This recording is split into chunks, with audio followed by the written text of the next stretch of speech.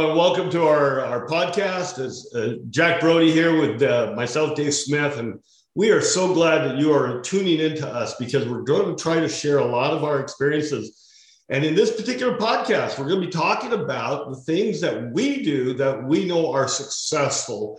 And we're going to be starting out just like we do with any lesson. How do we warm up correctly, effectively, and efficiently?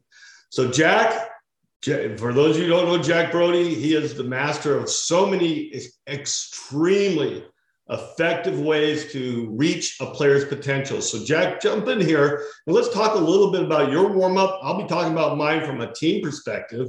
As you can see behind me, I've got 55 girls on my team. We're going to talk a little bit about all the ways that we both do the warm-up. So Jack, jump in here. Yeah, well, nice to see you as always, Dave. I really enjoy our talks, whether we're doing these podcasts or whether we're just, BSing with one another. So I'm switching the effects behind me. This is one I've used a lot, and I know you use it as well. This is kind of what brought Dave and I together was the fact that, I thought I was a lone cowboy out there doing some of the weird things, having people point at me for decades. And Dave's been doing some of those same weird things. And then we realized we do them a lot of times for the same reasons. A lot of times we have different, viewpoints of why we do what we do. The one going on behind me is probably the big one that I think Dave and I really saw eye to eye on, which is this two-handed warm-up on both sides. I'll move over so you can see it there. But you see, I'm hitting with a partner. And what we do is we switch hands. So the backhand is always on top. So when you're hitting a righty forehand, the right hand's on top. And, and it's a two-handed backhand for the righties, the left hand is on top. And I think this is one of the best drills you can possibly do I'll give you my reasons, and then we'll have Dave give you some of his. Number one, short court's great, but it can be a waste of time too if you're just plunking the ball back and forth. By putting two hands on the racket, on the grip, what it does is it forces you to make contact in your wheelhouse, right? You can't be too early or you'll go drop it in the bottom of the net. And if you're late, you get handcuffed and you really can't perform a nice stroke. So, I like to talk about that 45-degree angle. This kind of forces you. The kid I'm hitting with now is kind of a beginner over there, but look how we can have a nice long rally with the beginner. And it ties his hips and his arms together. It locks him in on his 45. It makes him move with somewhat ambidexterity, which is tantamount. People that play tennis think it's a one-sided sport, but it's not. It's really a two-sided sport. So you really, this drill is one of my absolute favorite drills. And I think it's quintessential. I think it's absolutely essential to do this drill for just 3 or 4 minutes before you go back to the baseline. Lock in your hitting point and connect your hips to your arms. That's in a nutshell, that's really it. Yeah, I love it. As you can see, my daughter behind me, when she was 8 years old as a beginner, she hit with two hands on both sides. Monica Seles' version, Peng Shuai, Marion Bartoli, the keeping the right hand on the bottom. There's three different two-handed forehands, but regardless which version we're using, the thing I love about this, Jack, and I'm a huge proponent of it, and a good friend of mine, Walt Oden out of Minnesota, talked about right brain, left brain, and how much the left brain controls the right side of our body and the right side of our brain controls the left. Well, the thing about that is if you're only using one hand, you're integrating, let's say if you're right-handed, you're integrating the left side of your brain more predominantly, leaving out the right side of your brain. Now, when you go with both hands, you're integrating that crossover between both halves of the brain. And a player who might be left brain dominant, but you're only using your right or your left arm, say, you're not using the left side of your brain as effectively. So one of the things that Walt talked about at a conference that we both spoke at was how critically valuable two-handed strokes are. And he was talking about the two-handed backhand, and he came up to me after I was sharing a lecture about the two-handed forehand. And he says, man, I totally blew it because I was only talking about the backhand and the forehand has the same application. But I like it too, because a player can take that two-handed stroke. And what you said was very true, Jack.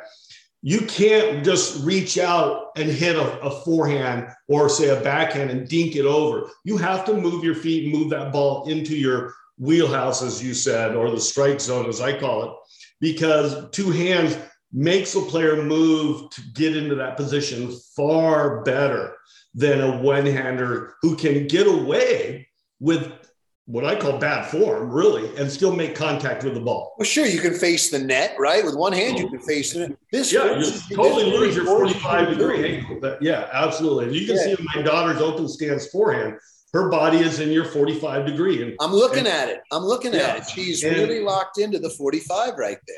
So this is something that is a great warm-up tool. Now, I'll take it one step back, though. We actually start all of our warm-ups with volleys.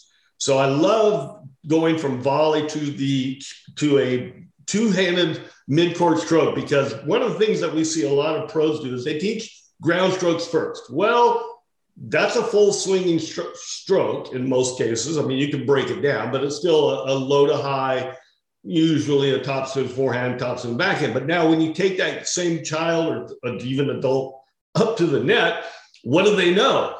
They know to swing. And now all of a sudden it's hard to go backwards, but it's very easy to start with and from a training purposes, one of the things I did a one-year study with my daughter was I showed the progression. And we actually start with a volley with a beanbag. And so we toss the beanbag and they catch it on their string.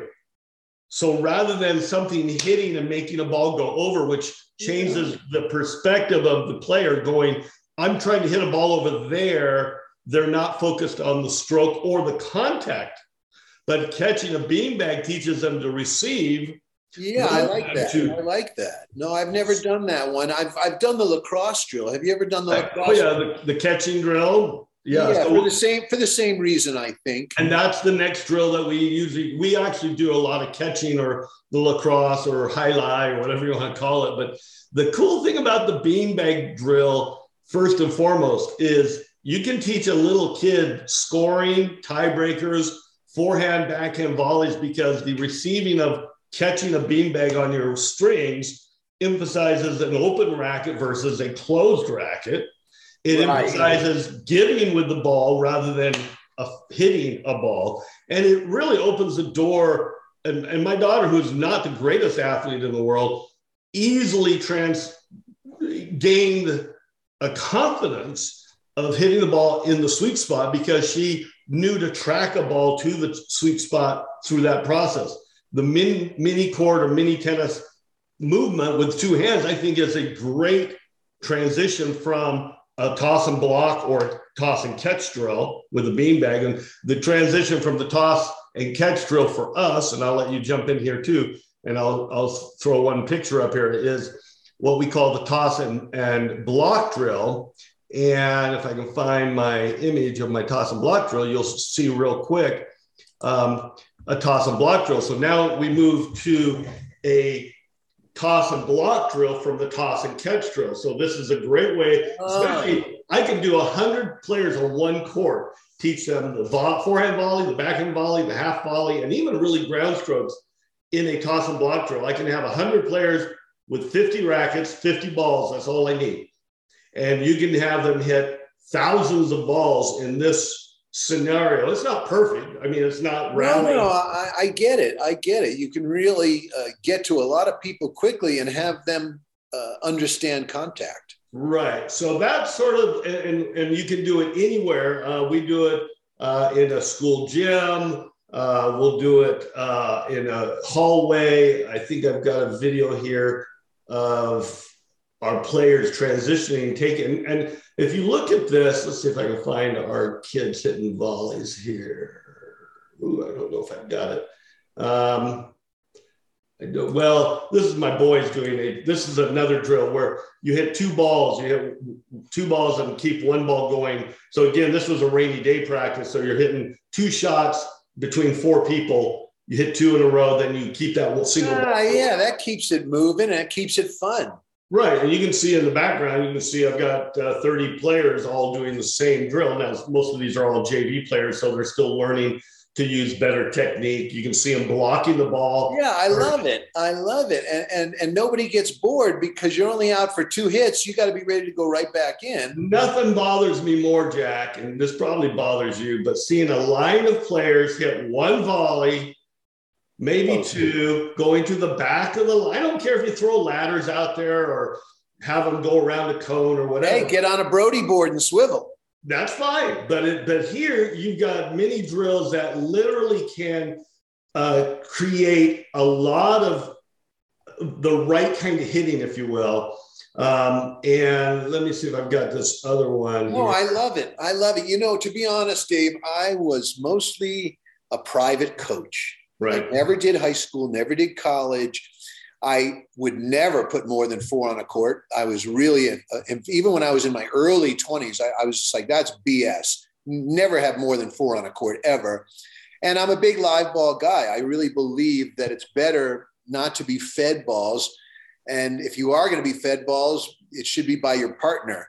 So you exchange. So I really like these drills, and I've never had to deal with it because, you know, with my guys, it was, you know, a couple hours private lesson, next. So it was a little easier. I always wondered how you guys did this, but I'm getting a pretty good picture now. Well, obviously, a private lesson is the most efficient means of communicating to an individual.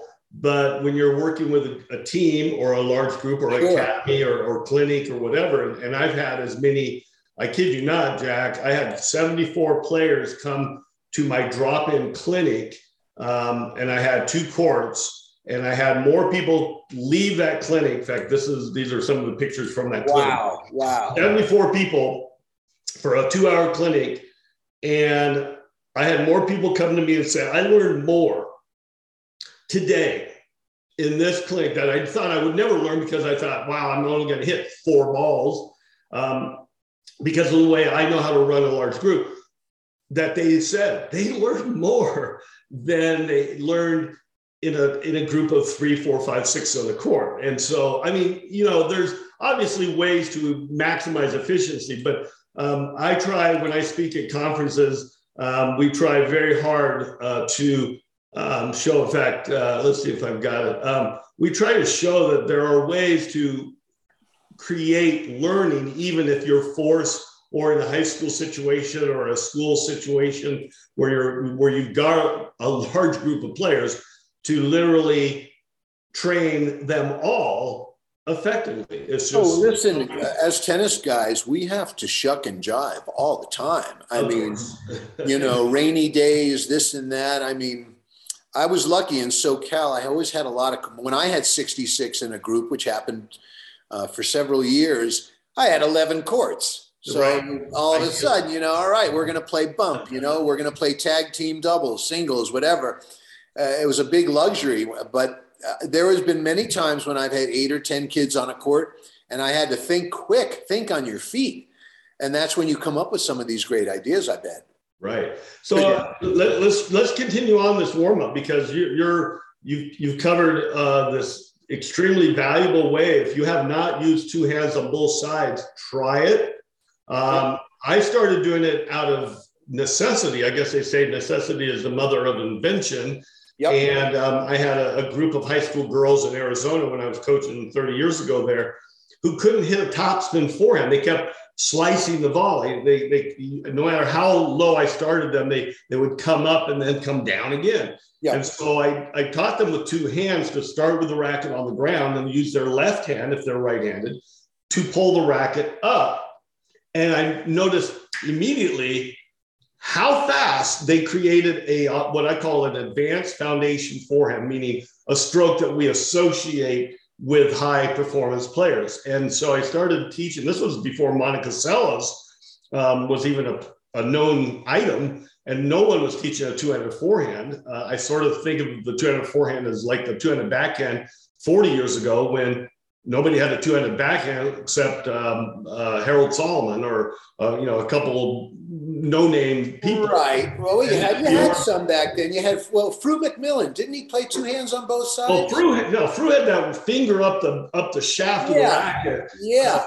Very bizarre grip, but not 2 hands that I can remember. But Harold Solomon was one of the first that I can remember. Of course, I'm dating myself because I would have been I was probably a teenager when Harold was on tour. But then, of course, Jimmy Connors and Bjorn Borg were two-handers. And when Bjorn Borg won the French Open at 18 years of age, I even have a book that quotes, one of the reporters said, well, that's great, you just won the French Open. When are you going to hit a backhand like the men do? And Bjorn Borg's like, I just won the French Open. I hit with two hands.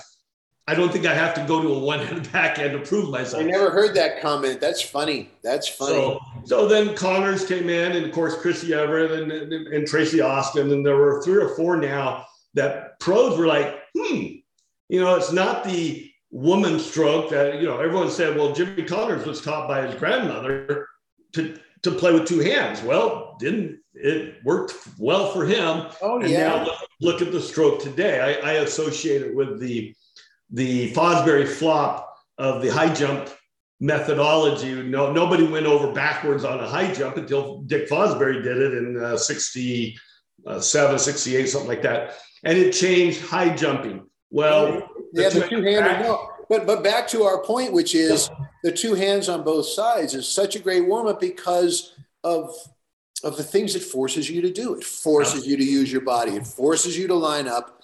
It forces you to take the ball at the contact point that's the most optimal. Absolutely. And that's that. And in lining up, it forces you to look at the ball with that, that nice peered view as opposed to facing the net like that. Right. So another one that we do, we'll keep talking groundies and then we'll go, to the one that we like. You call mini me, I call bump up and across. Yep. I really started finding that this drill helped my own game personally because I never really had that sweet contact, where I really felt effortless on contact.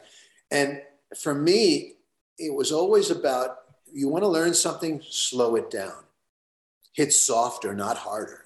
So often kids try to hit harder. But if you want to feel something and learn something. So this drill here really turned into one of my favorites. And I call it the super short court. And what you do is you just get a couple of feet away. Of course, it just ends there when I want to show it.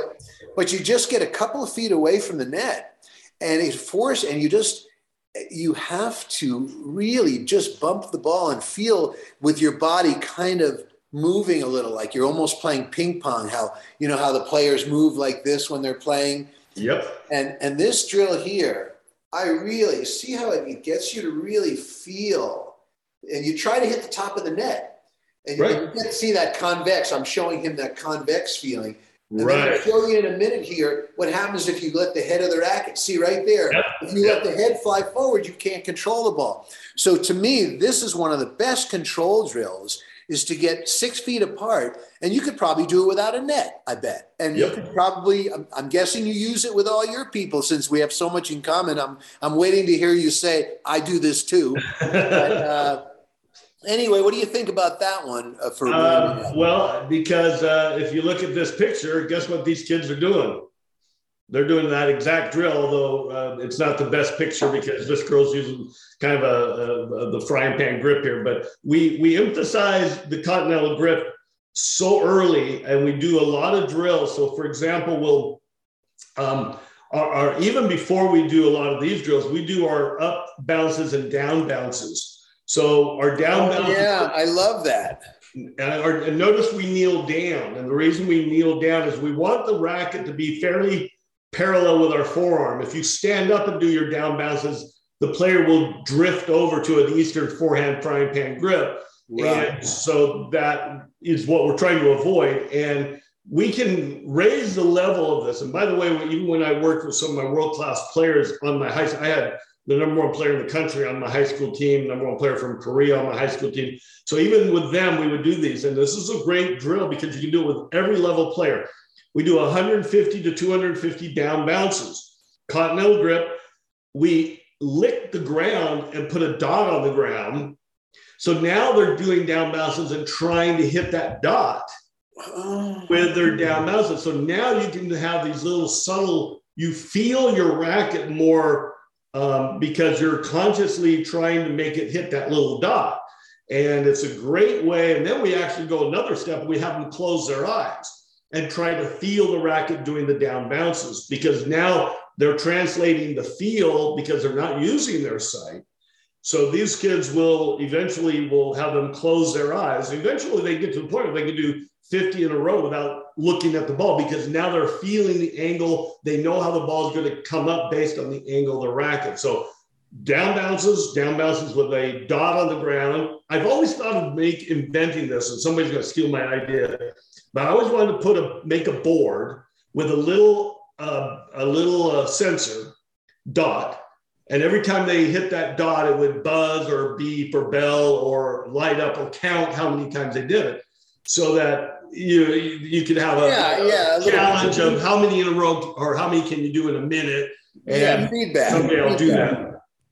But that's another simple drill to emphasize continental grip, a tool to help them master the continental grip, to understand where their racket head is relative to their hand, to work on aiming that dot on the ground. We just lick their finger, put a dot on the ground. It dries up pretty quick, but they see it. I get it. Or they stand on a line and use the line as their target, and then to close their eyes. So again, simple drill taken to extreme, more prolific methods to involve. What I like about what you're doing, and I'm the same with the continental grip. I really think too many people ignore it, and it can really stagnate your growth, because serve, volleys, overhead, pickups, you get caught. Sometimes you think the ball's coming to your forehand off the serve, comes to your backhand. You got to be able to use any grip.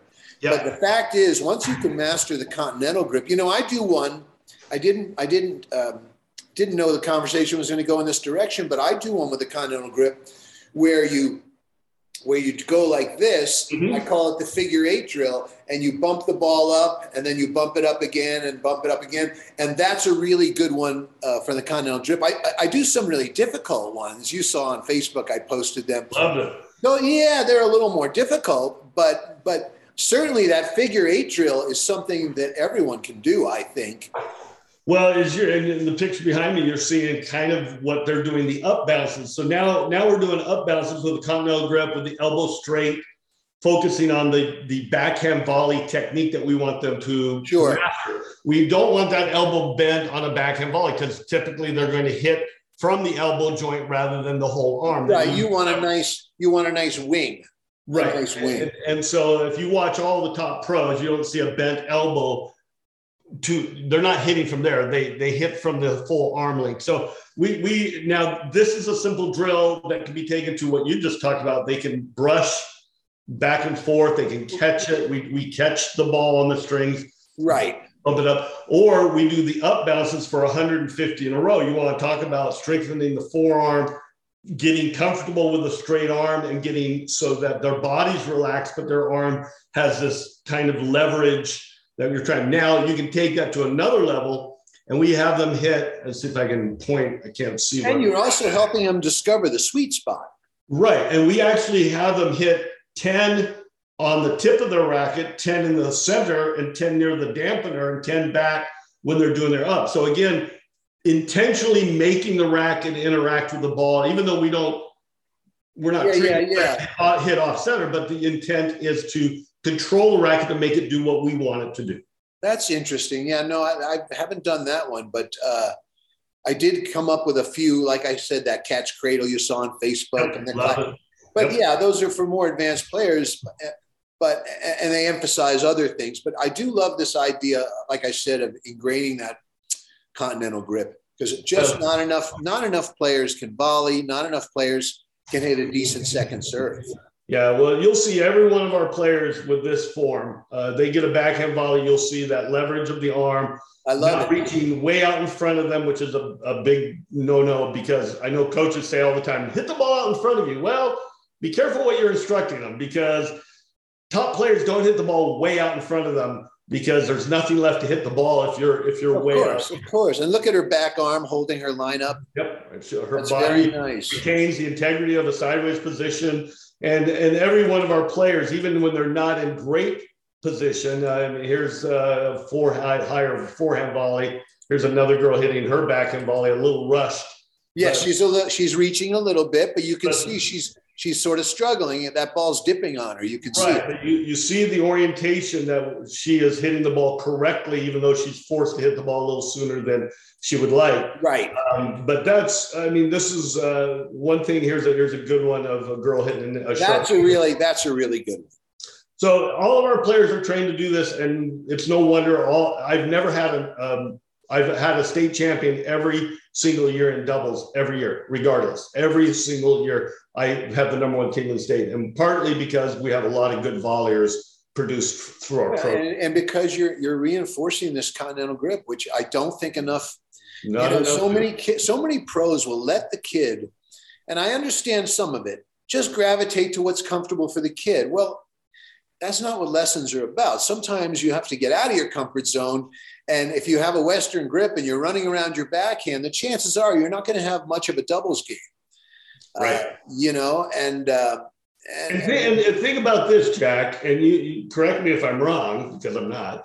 The continental grip is used for what strokes? The serve, the overhead, volleys, backhand slice. Sometimes a two-handed backhand. Well, two-handed backhand. If you look at the picture here, where am I? Right? Yeah, she's got it. That's what I'm looking at. Every top, with the exception of Jim Courier, who had an Eastern backhand, two-handed backhand grip on his dominant hand.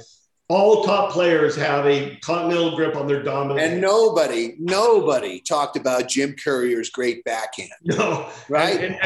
That guy would run into the alley to avoid a backhand, and we all knew it. All knew it. Without that inside-out forehand, he's like Roddick without the serve, Absolutely right. So anyway, I emphasize it because really among top-level players, there's only one grip change. I mean, there's embellishments of everything, but there's only one grip change. The top spin forehand is either a strong Eastern forehand, semi-Western, full Western grip. Yep. All acceptable among top players. I mean, you look at Agassi had probably more towards the Eastern forehand. Djokovic was semi-Western. There's some variation. Yep. But among top backhanders, the two-handed backhand, the continental grip is the dominant hand. And the left hand, ironically, we always say the backhand is a left-handed forehand for a righty. So the left hand should be an Eastern forehand to a semi-Western grip. So again, she shows it great in that picture behind you. She shows it great. Not to mention, look at her back foot kicking back. Oh yeah, it's a very nice stroke. Very nice stroke. I can tell.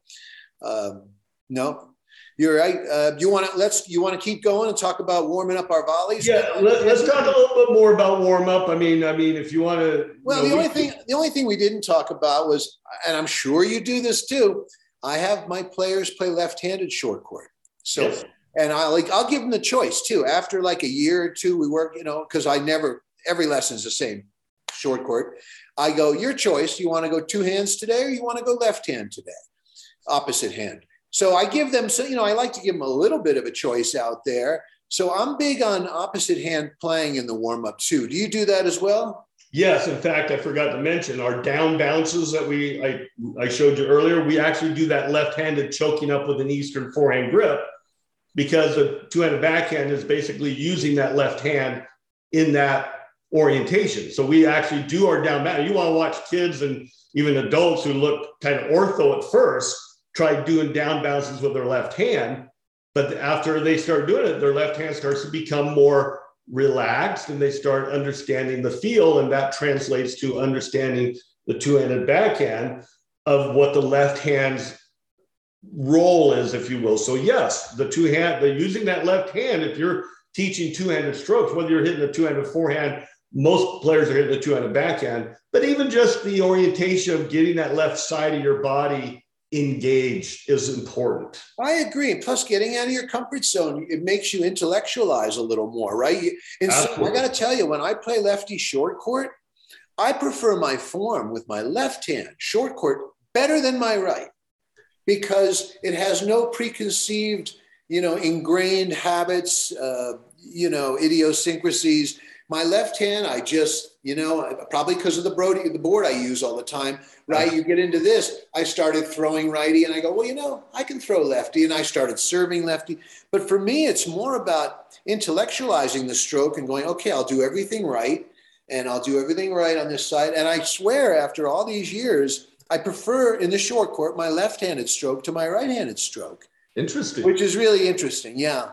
Well, but, yeah, that's all I wanted to make sure we brought up was playing with the opposite hand. If you pros out there and coaches are not really focusing on the diversification, I'll call it, even in a warm up, we do Zumba as a warm up, which has nothing to do with hitting, but has everything to do with balance. We do it to music. These are just a few of my girls here. This is half my team. And you can see them working on different movements. Yeah. I was wondering what the heck. That's Zumba, huh? That's Zumba, which is an aerobic to music. It's like anything else. But back in the 80s or 90s or something, I remember. It was big then. It's still big now. All the gym classes that where your fitness facilities are using some sort of music with movement, stretching, yoga. Even we actually do a lot of that. But anything else on your end as far as your warm-up goes that you? Well, let me ask you. I just had a podcast earlier today with one of my certified pros, really, really fantastic guy. He coaches a couple of really top players in the nation. And we both agreed on another thing that we like the kids to learn. Now, I wouldn't call it warm-up, but just on an aside, we teach them how to juggle. I thought I was the only one who did that. Yep. You know, my friend Javier, he says, oh, no, I teach all my kids to juggle with 3 balls. I go, me too. I said, it's good for ambidexterity, for right-left brain coordination. And just it's challenging and it's thoughtful, kind of like a good tennis player should be somewhat thoughtful. Do you do juggling as well? I'll take it another step, Jack. All right. I knew you would. We do teach juggling. I do teach a 3-ball juggling.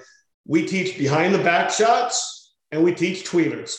Yeah, I actually, those are in my school. On my website, I teach both of those as well. Because, again, like you've heard me talk about different things that are different or make you aware of your racket, a behind the back shot or a tweener, we don't spend a lot of time, but we do teach those, juggling, tweener, behind the back shots, because, again, kids get a kick out of it, especially kids. Oh, I never knew I could do that.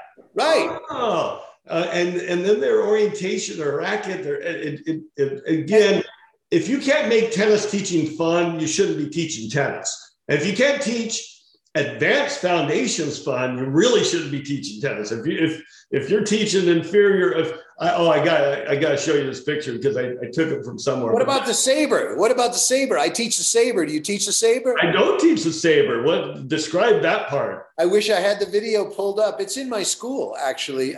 Basically, it just teaches you that I still do it with big servers, not as well maybe as I used to, but I still do it pretty well. It teaches you A, to line up the 45, yep, and B, to keep your arm in this wing, as opposed to straightening it or bending it. Yeah, yep. And if you just stay at the 45 and walk, and you just hold your arm in that nice round wing position. Pull the saber out. Yep. The saber is simple. It's really simple, and everyone loves doing it once in a while. Yeah, like you say, and I even teach the one-footed strokes, like the two-handed backhand. I teach them to pick up the back foot because, like you say, it's fun and kids really enjoy it. But more than that, most of these things that the pros do, like picking up the back foot, they reinforce good habits. It's not. It might be showing off for them, but they feel something. They feel the wave. They feel things that beginners don't feel. And so it actually, that one-footed backhand really reinforces a lot of good habits. Almost like a two-handed stroke.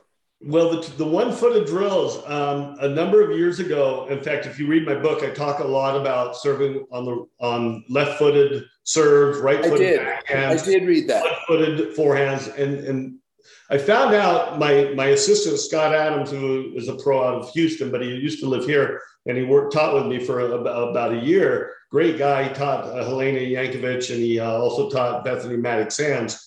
And very prolific pro, great guy, but he tore his leg up on an ATV accident. So he was on crutches. His right leg was just it took all the skin off the whole leg, his whole leg. So he was demonstrating to my group. We were doing a 3-ball lacrosse drill just a standard drill. Yeah. Drill. And he was hopping on his left leg. And I just kiddingly told all my kids, do the same thing. Hop on your left leg, hit, hold your finish, hop, hit, hold your finish, hop, hit, hold your finish. And by sheer observation, every kid hit more balance, hit a cleaner ball in most cases, and learned to adjust to the ball quicker because they didn't have the luxury of 2 feet. Right. And so we started having them serve on their left foot if they're right-handed. And we found, and I don't know if you've done this, but we actually got the radar gun out, and we found the players were hitting harder serves more efficiently because they had to serve balance when they were serving on their left foot. They didn't have the luxury of leaning on their right side or falling back on their right side. So if you haven't done this, we do this as a drill where everyone has to serve 20 serves on their left foot, on their do side and their ad side, or right foot if they're left hand. I've never done that. Ironically, every kid discovers they serve better initially because they have to be balanced. So they're serving from a balanced platform, if you will, and they start discovering because of the limitations of one-footed, they're not polluting their stroke. So all I can say is try it. It's a fabulous way to try the one-footed drills on every shot, volleys, ground strokes, serves, and even overheads. Have them try that. I definitely do it on both the groundies, forehand and backhand. I haven't hit. I like that one. You want to move on and talk about how we warm up volleys? Because I know that's your expertise. I have my own. I've got 4 or 5 volley drills. Let's talk about yours. Let's go ahead and jump into yours. The one is behind me. This has been my favorite one for a long time, for pretty much this exact same reason as 2 hands on both sides. Which is it forces you to take the ball at the proper contact point. I mean, if you take the ball early, the ball is going to go into the net. But if you're right at the 45, you can bump the ball straight up very easily. You see that? Yep. And we're getting fancy now. But you see it bumps up very nicely, and you can control this forever. And if you're early, the ball goes either in the net or it goes in front of you. And if you're late, it goes behind you. And I'll show you in a minute here, doing it with a little 12-year-old girl. She ended up being a good player. She played for Cornell, I think. Yep. But this is when she was younger. And you'll see she did it wrong a couple times, and I kept it in there so people could see exactly what it is. But this is one of my favorite drills. You call it mini-me. Well, I call it mini-me only because Greg Patton introduced it many years ago to me, and at a conference, actually, I think he presented it, and he called it mini-me. And it's just where you bump it up to yourself and then bump it over, and you keep it going. And I like it because it, again, thinks outside the box a little bit. But go ahead and talk about your presentation. Well, let's look at, and I decided, because I used to show people only the right way. It's good to show people the wrong way, because if you do it, what to avoid? More people are going to do it the wrong way. So you might as well try to help them. See, she did it perfect there, right at the 45. It bounces straight up. Yep. But on this next one, if she'll move a little quicker, there we go. I guess I must be saying something the wrong way here. Now you see. So this is just from one of my videos in the school. That's the reason we're waiting. But see, that's a little late. So she's doing too much. Yep. Right? She's not locating the 45. So now she's handcuffed. And it's very difficult to control. She's off balance because she's behind the 45. And if she takes it too early, see, now she's way in front of the 45. The ball's going to go straight ahead. And that's why I like this drill, because it's just like just like the two-hander on both sides. It forces you to find the optimal, I like to call it the optimal contact point. And then, if you do this in the warm-up, God forbid, hopefully you hit more in the optimal contact point when you play. Absolutely. It's a great drill. We do it especially my large groups. Like yesterday, I had Super Saturday, I had 30 plus players. And it's a great drill. You can do this drill with 6 on each side of the court. So you can have 12 players on one court. I've done it with 8. I've done it with 8, but I guess you could do it with more if they could. Well, and here's an interesting thing. Some people, I've had coaches actually ask me, why do you put so many on a court? Why don't you spread them out? Well, number one, half the time I've got so many kids, I have no choice. Number two, I like it because when you squeeze the corridor, your players don't have the luxury of just swinging. They have to be conscientious of their target lines much more than if they have the whole half of a court or whatever. Remember when we were kids, how our coach would make us hit down the alley? Oh yeah, use the alley as your target. Absolutely. So it has that principle. So that I call it mini me, you call it bump up and across. And across. Because it's more descriptive for sure. I like bump up and across because it's self-explanatory. Yeah, kind of. Yep. But no, that's probably my favorite volley drill. We do some difficult ones. We do the clacker drill. I don't know if you've ever seen that one. Not sure the clacker drill. Describe that. When we get into more high level in one of our podcasts, I will make sure I have that loaded. But basically, I volley, my partner volleys forehand to forehand, and we get closer. And capture the ball. And you squash the ball between. Yeah, we call it capture. Yeah, okay, that's a great drill. So that's another volley drill, but I wouldn't necessarily call that my warm-up drill. This truly is a bump up. This is a warm-up drill. And then sometimes we'll do the lacrosse drill just to sort of relate to the ball. It's a nice way to relate to the ball. Where you catch it and then hit it over. Is that lacrosse drill? Yes. But so we do all of those. Ironically, Jack, you and I have never really, we've met a long time ago, but it's so funny how we've recognized things that equate to players becoming highly skilled. Yeah. And so there's a couple other drills I'll throw out there. Maybe you've done these as well. One is called let it drop, but don't let it bounce. And this is where you get very close to the net.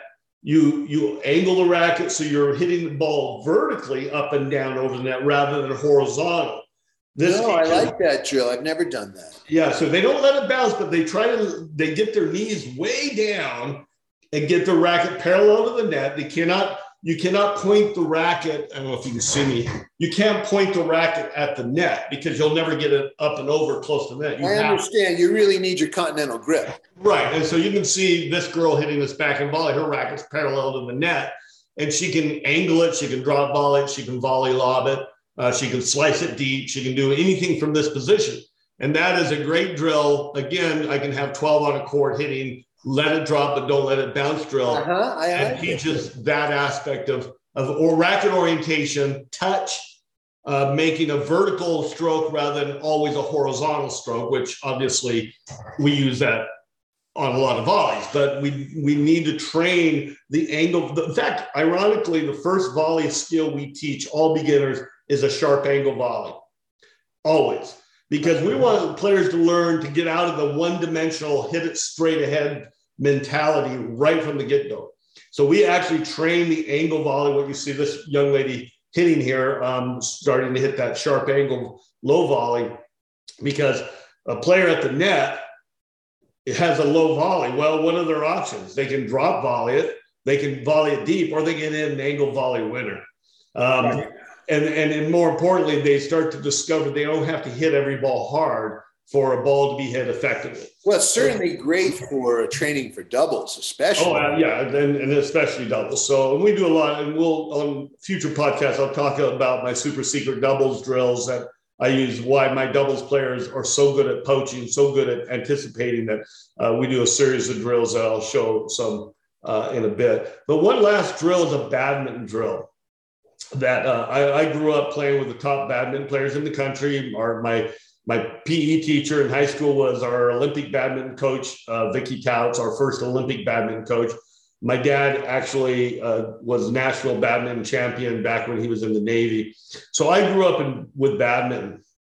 And we do a drill in badminton called drop, drop, clear, clear, where the two players hit a drop shot, then a little mini lob as a clear, then he hits a clear, and then he hits a drop shot off that drop. And there is so much movement. You're not trying to hit a big lob. It's just dynamically changing from a drop shot to a little lob to a drop shot. And so it's drop, drop, clear, clear. Sort of like your bump up and over. Yeah. Drop, drop, clear, clear is exactly what it is. You drop shot, they drop shot. You hit a clear, I get it. hit clear. I get it. It's a nice pattern. It is a great pattern. You can do it again with, we don't do it with 12 on a court. We'll do that with 8 on a court, 4 and 4. You can do it with 5 and 5, 10 players, but because the lobs get a little bit wilder in terms of controlling too. You get it. Yeah, I can see that. Right. But it's not a high, deep lob. It's just a bump over their head, but not so they have to run way back and get it. So it's just a lob to the service line, but you see a lot of movement. So drop, drop, clear, clear, mini me, which you call bump up and over. Let it drop, but don't let it bounce. These are all my warm-up volley drills because, again, you talk about, I've taught 3,500 players. Guess how many tennis elbows I've had? 0. I hear you. Not one. I hear you. It's so important too, because I'm the same. My players, they'll twist an ankle, but they won't hurt their arm or their elbow because and if you warm up correctly, yeah. Right. If you hit a ball right, you absorb the shock with your entire body rather than one spot, right? So you should absorb the contact with your entire body pretty equally. Right. If you're doing it right. And those progressions, like I talked about earlier about the beanbag, tossing and catching versus hitting. I love that. Learning that technique, because I demonstrate holding a racket with 2 fingers. And I'll have my opponent or my partner or my assistant coach or whoever's working with me drill a ground stroke at me at 60, 70 miles an hour. And I'll volley that with 2 fingers to show that, number one, and I'll volley a clean, perfect, really crisp volley with 2 fingers to demonstrate, I don't have a lot of strength in these 2 fingers. Right. And the racket does the work. I mean, I don't know if you've seen the study. No, I like that. I do that on almost everything. I do it with serves. Yep. Exactly. Backhands for and show players, look, let the racket do some of the work. And plus, if you hold it with 2 fingers, sometimes the racket moves more naturally than it does when you manhandle it. Right. And there was a study, I don't know if you've seen the study, that they hung a racket by a string and they shot a ball at 50 miles an hour at the center point of the racket and measured how far it rebounded. And then they bolted a racket to a stationary pole, fired the same 50 mile an hour. And they measured, and they found that the reflective angle off both the bolted racket and the racket hanging by a string was identical. No kidding. All rebounds exactly the same amount, because people think, oh, wow, the one on the string's not going to rebound because the racket's going to, go. But you got to remember, a ball rebounds off the string bed before the racket rebounds. That's right. No, I've never. That's a very interesting. Interesting. And so when you show that, serving with 1 finger or just volleying with just reflecting the ball, like I use an analogy that I love. And I've used it more recently, and that is, imagine your racket as a mirror and the incoming ball is a beam of light. Would you swing at a beam of light to reflect it somewhere, or would you put the mirror behind the beam of light and angle the racket or the mirror to make the ball go there? And everybody knows, I'd put the mirror behind the beam of light. I wouldn't swing at it. Think of your volley like that. Yeah, I love that. Amazing how good your volley can get. Yeah, so of course we swing. One day you and I, Dave, will get into technique. And we finally may bump heads a little bit. I sure hope so. This is just too gentle, too easy. We don't want to bore people. Doesn't there have to be a villain somewhere? Well, we don't have to reinvent the wheel though either. We both have found what works. Yeah, the only other drill I can think of while we're talking, because you're coming up with all the good ones here, is I do one more, but once again, I wouldn't do this with a bunch of players. I do this with my private lessons. We do quick volleys. Of course, everyone does quick volleys, but we add one more thing. We add the lob volley, and then the overhead, you hit right at the guy, not as hard as you can, but sure. 3/4, you know the best, 3/4 pace. Yep. And so we do that, and I have videos of this as well, but I didn't prepare. But we volley, quick volley, and after about maybe 10 volleys, one of us will just bump the nice angle lob. The other guy hits it to him. So you get practice in your quickness, you get practice in your feel, right? In your lob volley, and changing the angle of the face. And you get practice with your overheads. So that's one more we do, but I don't think we could do that with 8 on a court. That would get dangerous. There are certain drills that obviously have different parameters of safety, and coaches need to make sure they still focus on things that are not going to create a liability or a potential people getting hit in the face or the eye or something like that. That's right. I agree. That's right. But that's the only other warm up. And then I didn't really think much about it, because when I think of warm up, I think mostly groundies, but the serves could almost have their own whole lecture on how to warm up your serve. In general, I don't know what you prescribe, but basically for my students, start really easy, hit deep. I always tell them to hit deep because it's easier to bring the ball back into the service line than it is to hit in the net. Now you got two problems. You got to get over the net and in the box. It's better to go 3 feet deep. This is my opinion. Plus it loosens you up. If you hit easy but deep, you sort of stretch your arm out a little more and you're trying to go deep, and you're not trying to overhit. You're trying to hit deep. And then, like I said, I think it's easier to go, okay, now I'll bring it in a little bit, as opposed to slugging it and going in the net. So other than that, I mean, there's lots of service drills, but I mean, as far as warm up, that's my biggest thing with my players is don't try to crack the first ball, just go soft and deep and a little bit of spin or even flat, but just, loosen up your rotator cuff, find your balance, right? Always bounce the ball, find your balance point between the front and the back, and then serve easy and then work your way in. I always tell the kids, you shouldn't be serving big until at least your third time at bat, right? I mean, at 0-0, at 2-1, you shouldn't be serving big. You don't serve big till at least the middle of the first set, at least the middle. I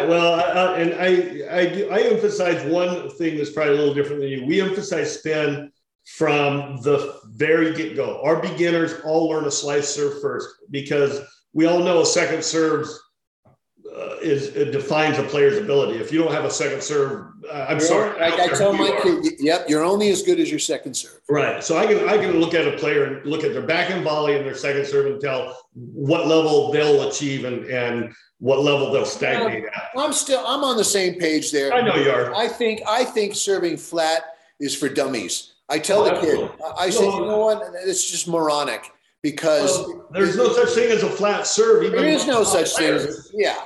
When Sampras hit his big flat serve, it wasn't flat. It rotated so much. Well, John Yandell did a great study on when he was with me at tennis1.com. And we discovered he did a video series of filming the top Sampras, Roddick, Todd Martin, Rosetsky, a number of pros. And they found that the average ball rotation on a first serve at 130 plus miles an hour was Sampras had the highest ball rotation of 2,800 RPMs on his first serve. Yep. Rosetsky had the least at about 1,500. Well, who had a higher first serve percentage? Well, Sampras did. By far. And he had a higher margin of error. I think every serve has to have spin. There is no such, I agree with you. There is no such thing as a flat serve if you want to be a player. Yep. And besides, even if you hit your flat serve at 120, it's coming straight, and you actually make the other guy look good. You make the other guy look good. Good players love it. Good players love it. And we teach kick serves, slice serves, hybrid serves. And then the only difference is, if we want speed, is we toss the ball more forward and get them to lean in. You're 45 again, lean in and still brush the ball. But because they're now leaning in, their racket's coming forward to add the spin. So they're going to get velocity with their same spin. So really, there's no difference between a first serve and a second serve, other than how far they lean in as far as our players go. You will not see our second serves hit any different. In fact, we tell our players, you better hit your second serve just as fast, not as flat, because we're not leaning in. Right. So I always quiz my players with this question. What makes a ball drop faster, more spin or less spin? More spin. Right. What makes more spin, a slow racket or a fast racket? Fast racket. So then why are you dinking your second serve if you want a ball that has more ball rotation and drops into the court? of course, you actually, my doubles partner in college, Billy, would always tell me that my second serve was way more dangerous than my first because I didn't want a double fault. So I would hold the big, almost a backhand grip. Oh, yeah, the big open. And I would swing as high and as hard as I could. And it had so much crap on it that it really was. I mean, he always said, just serve 2 second serves, Jack. He says, your first serve's no big deal. Your second serve's dangerous. He's right. And the only thing I will say about the serve, and we're leaving our topic a little bit, is that I think the slice serve is underutilized by, so many kids hit a big first serve and then the big kicks second serve, which all you got to do if you're a good player is climb on top of it. But I think the slice serve is really one of the most dangerous serves there is, not only pulling someone wide, but the opposite. When you serve into their body on a backhand and it's sliced, well, now they're going to hit the throat of their racket a lot. And it's much tougher to get away from that slice when it's hit at the body. So I really feel, going into a new subject, I really feel the slice serve really should be utilized so much more. And it's easier on your arm, too. Oh, totally. And it feels like a knife through butter. I mean, the idea of and this still fits our narrative of warm-up because we teach a big slice serve. Here, this is one of my JV girls hitting more of a kick kind of serve in slow motion you're seeing, but you're seeing her body position. You're seeing the racket going from left to right across the inside edge and reaching back and getting a big kick. And you'll see where the serve goes. It's a pretty big kick serve. And, this is just a JV player hitting. I was going to say, pretty good JV player. Yeah, well, I mean, my JV will beat most every team's varsity in our state. I mean, I'm in Utah. I'm not in California anymore. So, I mean, these are kids that are developing. This was when she was JV. Her junior and senior year, she was number one doubles. They won state. So you can probably see why. I mean, she had a foundation that's set from the very get-go of a very good service motion. So, we emphasize spin both as our warm-up and as our main serve, and then we emphasize the speed of that by leaning in over our left shoulder if I'm a right-handed server to get speed. Right. You can see the orientation of the racket coming out to cross that ball and really accelerating across. Unfortunately, the video speeded up, but here's a slow motion of the racket going across that ball. I see. Getting to what we call the dirty diaper, where the racket gets ahead of the hand. Most girls and a lot of men and boys too try to swing with their arm coming forward linear rather than keeping the arm up and getting to that dirty diaper position, what we call the dirty diaper, meaning the racket head is hanging in front of us like we're holding a dirty diaper away from our nose. Right. I see. And so we train that very articulately. We actually use the phrase dirty diaper to get them to realize the racket's got to get ahead of the arm if I'm going to accelerate the racket on the last chain of the kinetic chain. So you can see the arm will slow down, allowing the racket to get ahead of the arm. If the arm pulls through, then the racket can only go at the speed of the arm, and you can see how fast that racket gets ahead of the arm. And though she is connected nicely to her core, I still believe that if you use your wrist correctly, it can be very useful on a lot of shots. Serve. Yeah, I mean, if it's not a flexation, it's an internal rotation of the forearm, of course, and that is the part. It's not we don't wave bye-bye. Right. We actually, the wrist and the arm come across in this orientation. We don't swing waiter grip to bye-bye. That's beginner. That's 101 beginner. And anybody who teaches to serve that way should be shot. I'm sorry. I'm not going to sugarcoat it. No. There's a lot of poor teaching out there. I mean, everyone's trying their best, but a lot of them that's why we're doing what we're doing, right? I mean, right, exactly right. We're trying to educate people that if you teach mediocrity, guess what you're going to get? You're going to get mediocrity.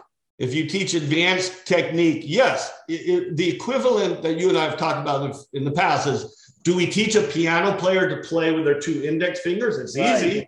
I can play Twinkle, Twinkle, Little Star and chopsticks. Am I ever going to play the piano effectively or even enjoyably? No. 20 years later, I'm still going to be doing this unless I'm trained to do this. And so tennis is like that. We can train people to bunt the ball over the net. We can train people to push the ball deep. Well, the ball. You're training them to be a beginner forever. I call it, you're training them to get good at being bad.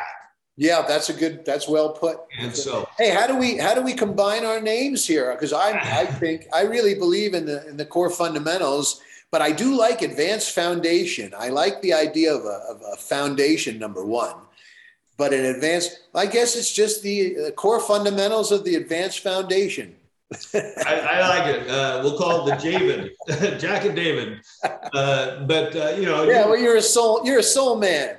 Well, yeah, absolutely. Well, we'll talk more. Yes, sir. Our next podcast, we'll talk a little bit about effectively training players to take, going from the warm-up, advanced foundation of the warm-up. Remember, everything Jack and I have talked about today is talking about ways that increase a player's potential by using technique that will effectively advance that player to higher and higher skilled play without changing the technique. A lot of players or a lot of coaches, I'll hear them say, well, we'll teach them this now, but later we're going to change them. I hear that a lot too. It's silly. I have 117 books on tennis, and almost without a doubt, almost all of them say the beginner can do this, but the advanced player does this. And I'm like, I don't know of another sport that trains. Oh, listen, I've made comments before on Facebook. I'm like, well, how come you don't mention the hips? Well, I do mention the hips with better players. I'm like, well, you don't need to with better players. That's right. You need to with crappy players. Right. So anyway, you'll see a lot of videos. These are a lot of all my beginners here are hitting their ground strokes. These are kids that have been playing for less than 3 or 4 months.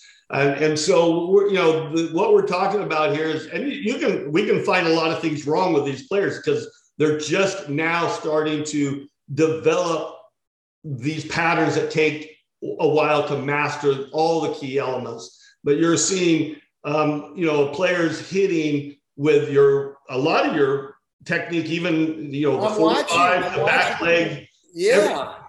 I'm thinking to myself, you know what? This little ball drop drill they're doing here, I can see the player getting connected each ball. Well, this is our warm-up. This is our warm-up after we've done volley. So this is just a standard. They hit 20 balls, then rotate, and they're hitting 20 forehands, 20 backhands, and rotating. And you can see what's great about these drills here. We don't have to stop the drill for everybody if I want to talk to one player. Right. And so I can keep everybody working. These are all JV players, by the way. Every one of these girls you see are just junior varsity, number 20, 22, 24, 28 on my JV team, a lot of freshmen here. And so what you're seeing is just they're starting to get the feel of brushing up for a top spin, keeping the back toe down, keeping the 45, as you've talked about, holding their finish. And we can talk to what I see, everyone looks like they're all, as they drop more and more balls, everyone's connected from their hips to their arms, which looks really good. So I think it fits your narrative very well. It does. I wish I had 28 boards or the Brody boards, because you can kind of see them using the pivot move and then keeping the foot back, and you can see them dragging their back toe, which is what we teach. We don't want that back leg swinging around, losing the integrity of their hips. Well, it's only about $3,000. Come on, man, you can pop that. Well, I'll have to raise some more money. That's my next move, but I definitely want it because your wife could have your wife get a job, you know. You know what? My wife's a doctor and she's the breadwinner, so maybe I'll just ask her for a loan. Oh yeah. That's great. Hey, well, let's close this one down for today, folks. Yeah. I hope you enjoy listening to what Jack and I have been discussing and sharing with you, and hope you'll take it out on the court and use it. Try it many times, and watch the effectiveness of your students' improvement. Oh yeah, I absolutely, I second that. You absolutely, even if you just do a couple of those drills, you'll see a big difference immediately. Yeah. And all right, your players will love you for it. And we did that. We filmed this on Easter, so if you're watching live, happy Easter. If you're watching this, it's a wonderful day to play tennis any day, whether you're inside or out. Enjoy these videos that we're putting out there. Hope you're gaining some information. Dave, we'll see you soon. Talk to you later. We'll